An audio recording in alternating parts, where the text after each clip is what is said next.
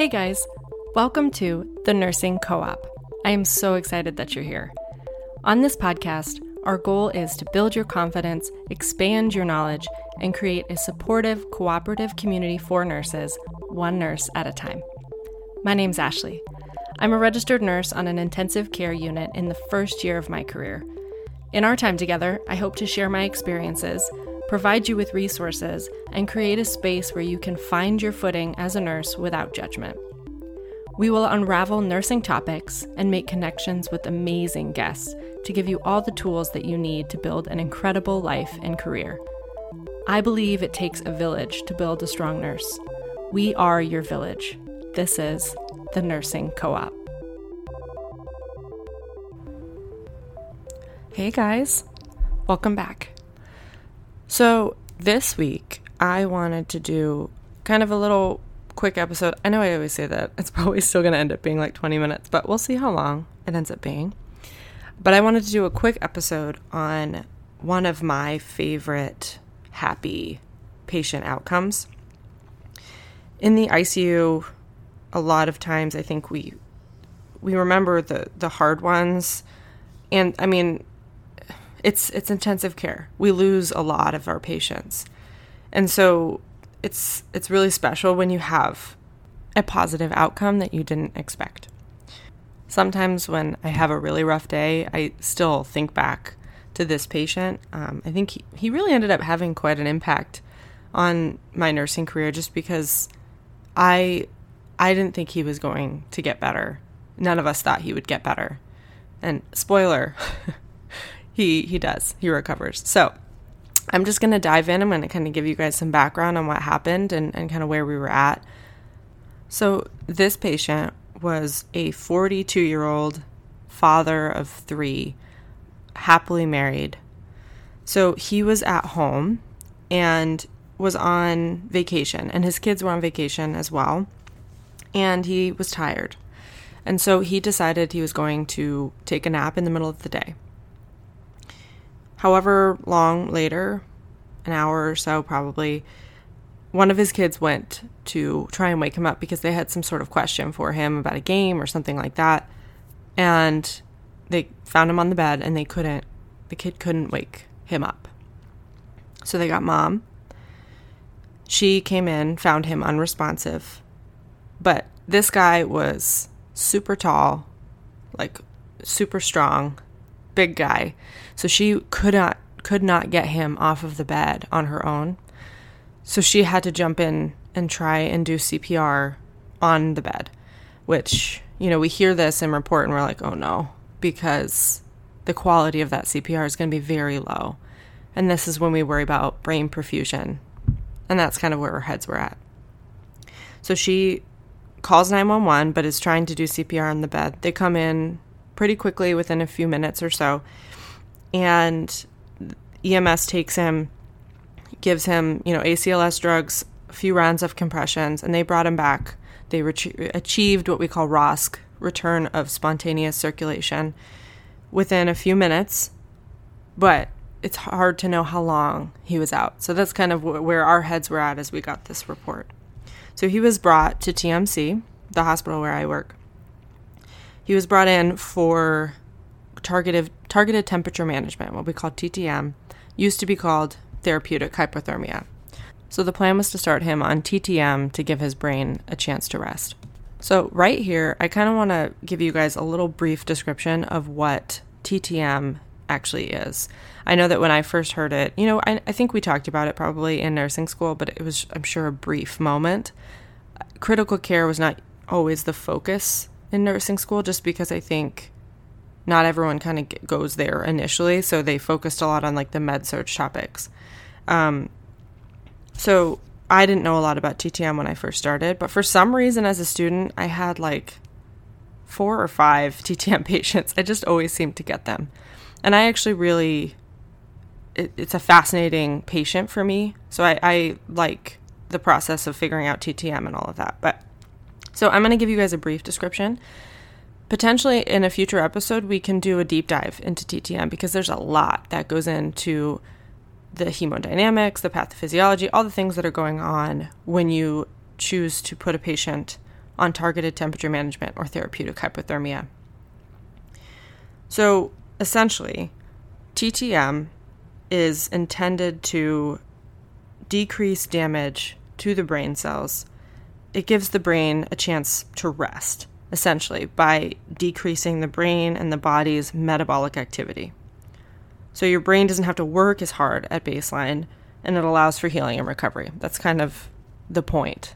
Now, there's a number of indications for TTM, a number of reasons why we put patients on TTM. The majority of the ones that I've seen are when a patient essentially had cardiac arrest and eventually achieved ROSC, return of spontaneous circulation. And then we put them on TTM to give them their body and their brain a chance to rest before we wake them back up. This can also be used in cases like with increased intracranial pressure, if there's high ICP, after heart surgery if they need it, or major spinal injuries, things like that. The time I've seen it, as I said, every single time I've seen it, is when a patient has cardiac arrest essentially outside of the hospital, and it takes them a while to gain ROSC, or we just don't know how long they were out. So for that reason, we want to give them every chance that they can to recover. So by initiating TTM, there's a number of things that help the body. So it will decrease increased intracranial pressure. It's going to decrease heart rate, so the heart's not working as hard. And as we said, it's going to decrease the amount of oxygen that the brain requires, which allows the body to heal. That doesn't have to work as hard. So the brain's metabolic activity decreases, doesn't need as much oxygen, and things can rest, and hopefully more damage does not occur. There are 3 phases of TTM. So the first one is cooling. So we get a patient, and we use a device called the Arctic Sun that has these kind of gel pads that you put on the patient. You get the right size for the patient. You put them on. It covers most of their body surface. And there's a water that circulates through these tubes and through these pads that you set to a specific temperature, and it cools their body. And so that's the cooling phase. We put those pads on and use the cooling phase. Now, old school way, they used to infuse like ice cold fluids. They used to do like ice lavages, all kinds of things like that. We only use the Arctic Sun because I think it's the easiest way to regulate the temperature. It's a safe way to do it. So we always use Arctic Sun. And I'm going to imagine you guys might run into this device as well in the field. You're not going to see a lot of infusing ice cold fluids or using cooling catheters or anything like that. So you cool them to a specific temperature and you keep them there for a specific amount of time. It's usually around 24 or more hours. Your hospital's going to have a policy on this. After you've reached that time period at the specific temperature, you're going to rewarm. That's the second phase, where you're bringing their body temperature back to a normal temperature, usually 37 degrees Celsius. And then you have the phase once they've reached normothermia. Once they've reached a normal temperature, that's the third phase. So these patients often, like in my hospital, it's a 1-to-1 patient, especially when you're doing the cooling phase, until they're rewarmed. You have 1 nurse to 1 patient because there's a lot of work that goes into caring for a patient on TTM. They require hourly tasks, from everything from just monitoring hemodynamics to blood sugars, all kinds of things. So while they're with us, especially when they're cooling, they usually have an A-line. We want constant measuring of their blood pressure. We want second-by-second measures. We want constant cardiac monitoring. So cooling a patient can have an impact on all of these things, right? You want to make sure that they're not getting too hypotensive. You want to make sure that their heart rate doesn't go down too much because the body's not working as hard, so things are going to slow. They have labs that you have to do every so often. So there's specific hourly or every 4 hours, every 2 hours, there's different labs that you have to do. There's a whole protocol. Honestly, every single time I have a TTM patient, I print it out because it is complex, all the things that you kind of have to monitor. So labs are significantly impacted when you're doing this to the body, especially things like potassium, things like glucose. So especially for glucose, we are doing finger stick checks every single hour. There's, depending on what phase of TTM the patient's in, so in the cooling phase and when we're keeping them at that cold temperature, they are at risk for hyperglycemia, and then they're at risk for hypoglycemia once we rewarm. So you have to monitor it really closely to make sure that those things don't happen. Obviously, these patients are intubated, so we have to monitor their ventilator as well. They can be on things like CRRT, so continuous renal replacement therapy, if they need that. They're more prone to infection, so we have to make sure that our, infection control measures are, very up to par. They're at higher risk for bleeding. We have to watch for things like shivering. It's a huge task. Now, the shivering piece is one. So the reason we don't want them to shiver is because when you shiver, your body's working harder. So if they start to shiver, there's a whole protocol that goes along with shivering. So we give them Tylenol, we see if that works. There's a bunch of things that will occur. And I know it kind of sounds counterintuitive, sort of. Why are they shivering? And oftentimes you can see that the patient is spiking a fever even though you're trying to control their temperature, because you monitor the temperature of the water and the temperature of the patient. So even if the water is kind of close to the temperature you want, you might see that the water temperature is a lot lower, meaning that the water has to cool down because the patient's so hot. It's having a hard time trying to cool the patient. So it can only cool so much. So if we see that, we have to monitor the water temperature closely, and we need to tell the physician because they're probably trying to spike a fever underneath all of this effort to kind of keep them cool. And, that's one aspect of shivering. But in general, we don't want them to shiver because we don't want their body to work hard. That's counterintuitive here. So we will give them things like Tylenol. They'll get sedation. And at a certain point, if they continue to shiver, they will get paralytics. And then you have to worry about monitoring the BIS for the sedation. You want to monitor the train of 4 for paralytics. And I know those terms, I don't know if all of you know those terms, but we can do a kind of a deep dive into paralytics and all of that in a future episode as well, because that's a complex topic. So you have to monitor all of these things while they're cooled especially, and then in the rewarming phase as well. So they are very in-depth patients. And then once we rewarm, we want to assess their neurostatus. That's the big concern here, is that when they had cardiac arrest, depending on how long they were out, that they had irreparable brain damage. That's what we don't know until we rewarm. And honestly, on almost every single one of my TTM patients, after we've rewarmed, we've found that they have had brain death.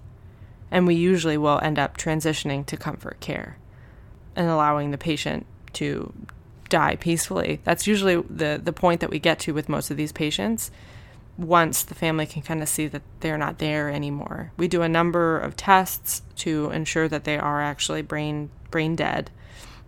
We bring in neurology, they get a CT, they get an MRI, they get all the stuff, an EEG, everything, to try and make sure that they are actually brain dead. And honestly, as I said, most of my patients that I've had on TTM, that's their outcome. So with this specific patient, we did our cooling, and we had a bunch of issues with him shivering. He was a complex patient, but we rewarmed, and during that initial rewarm, there was really nothing. We were kind of just sitting, waiting. We talked to the wife. We tried to have a very realistic conversation with her about how this might turn out, the possible outcomes. And we were already having these conversations. Our palliative care team was already on board. But she was still really hopeful. She was clinging to hope. 42-year-old dad of 3, I would cling to hope too. And unfortunately, it was sad because her family, understandably as well, they were trying to give her realistic expectations, but kept sending her articles about brain death. And so she was really hurting. She was really struggling, but was trying to be so hopeful. in all of this. And honestly, we would talk to her and, reassure her, leave the room. And as nurses would talk and be like, this guy's he's not going to make it. It's so sad. But there's no way he's going to wake up. I remember us talking about it, being like, there's no way. And even if he did wake up, we thought he's going to have major deficits. So we really didn't have a super positive outlook on how this might go, just because we've seen so many times this process and the outcome that's going to happen. But then it was, I think, the next morning, she came out of the room and she was like, hey, he moved his head. And in our heads, we're like, maybe it was like a reflex. Maybe she just thought she saw something. There's no way he moved his head. We went in, checked him out, and he moved his head. He did. And it was quickly progressing from moving his head, opening his eyes, following commands, being panicked, but breathing on his own, breathing over the vent. Doctor came in. I said, hey, he's waking up. Doctor came in and was like, well, let's extubate. Extubated, breathing on his own, very quickly progressed to complete panic. Got aggressive, terrified, delirious, full-on delirium. Understandably, he lost a lot of time. So we had to restrain him, and he was so terrified. Kept calling out for his wife, like, help me, please. It was so sad to see, but she was like trying to reassure him, just be like, calm down, it's okay, you're safe. It wasn't helping. So we actually had to give him a dose of Haldol. And once we gave him the Haldol, once that kind of kicked in, he chilled out and took essentially a Haldol nap for, I don't know, an hour or two. And then the wife came out and was like, hey, I think he's waking up. Went into the room, saw him, and it was like a switch was flipped. It was the most amazing thing I've ever seen. I walked into the room, and there's just this normal 42-year-old man sitting there. Like, what happened? That's what he asked me. What happened? What day is it? And I explained everything, and obviously he still had some confusion, was definitely not completely with it, but was totally calm. We got him sitting up in bed. That's all he wanted. And he just had this huge grin on his face sitting next to his wife. We were amazed. I have never seen TTM work that quickly and see a patient recover in that way, that fast. I mean, he's young. He's got his youth on his side, but still, I mean, we don't know how long he was out. He had poor quality CPR initially. Like, we were like, there's no way. And this guy just completely woke up. It was a beautiful story. Wife was crying. And, I mean, from there, the whole goal then became, let's figure out what happened. Let's figure out why your heart stopped. You're 42. You have no history. This makes no sense. Definitely, he said, I think his history was anxiety. That's what his wife said. That was it.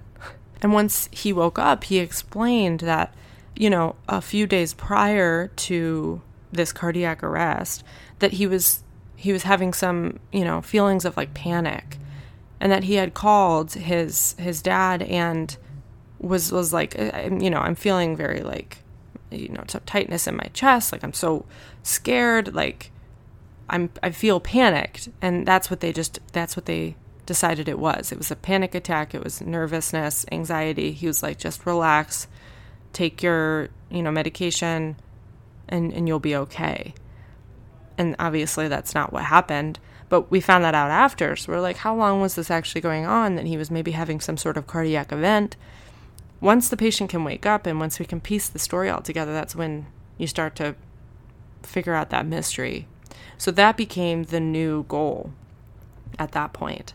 So, I mean, after that day, I think he was in the ICU for another few days, still going through the delirium, needed a couple doses of some antipsychotic medications in between here and there to kind of get him back.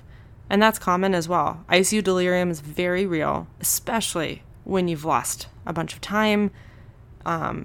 It makes perfect sense. He was on sedation medication. All of that can super contribute to ICU delirium. So once he kind of got through that, he didn't have ICU needs anymore. He was breathing on room air. He was doing great. We sent him to the cardiac floor, and that's where they kind of continued testing.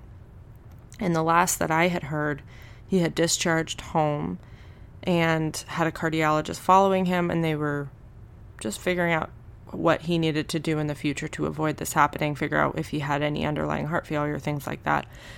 Unfortunately, once they leave me, I don't get to see the day by day. I don't get to see everything that happens. I just try and hear about it.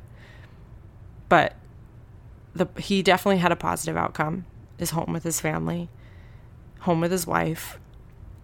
And I don't know, that one I always go back to because it amazed me. I think was the coolest part about that story is I was so sure about what outcome we were going to reach because I had seen this time and time again. And this patient surprised me. He made a full recovery. You know, he still has these cardiac issues, but I mean, from where he was to where he ended up, it's incredible. To have him be awake, talk to his wife, see his kids, go back home to his kids. Now he can just be a father of 3 with some heart issues. I don't know. That one's still my favorite patient story, I think. It just like warmed my heart. It was something I had to tell. I feel like I've told so many people this story because it had such an impact on me. As I said, in the ICU, sometimes we don't see a lot of positives. So when we get them, you got to hang on to them. You got to tell the world about them. And those are the stories that you have to remember.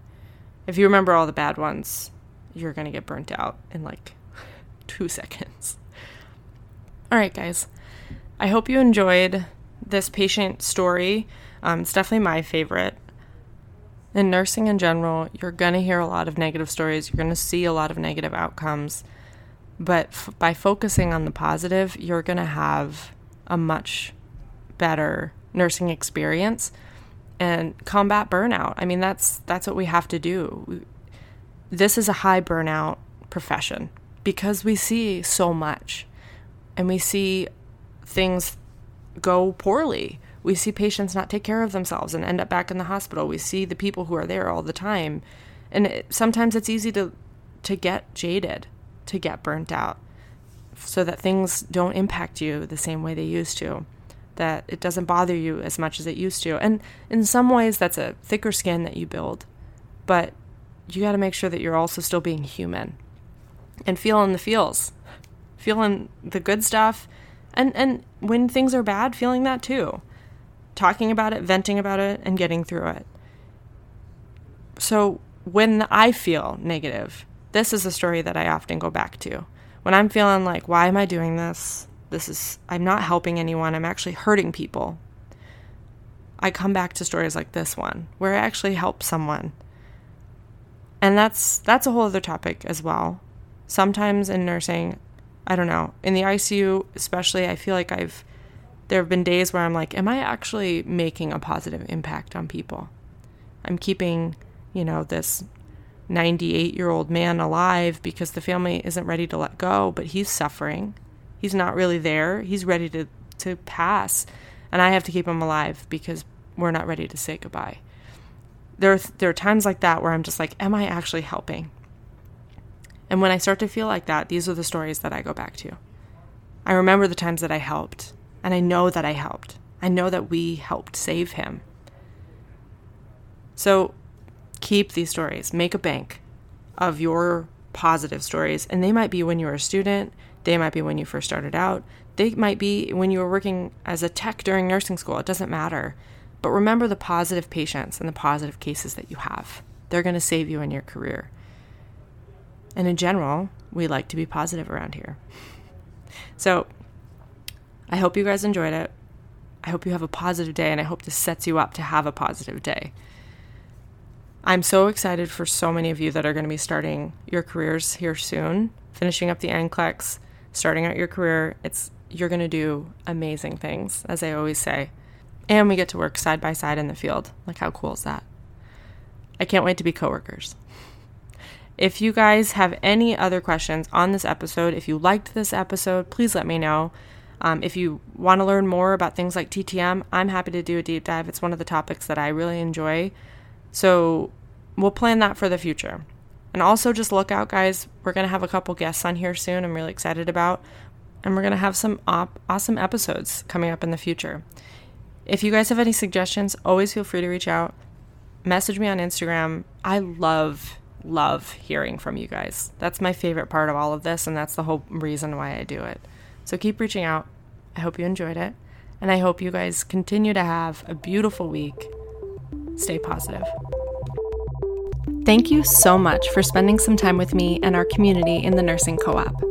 If you liked this episode and found some value in the content, please share it with any and all of your nursing friends on social media and tag me at the Nursing Co-op so I can thank you personally.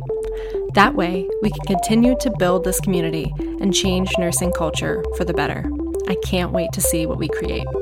I will see you next week, but until then, happy nursing.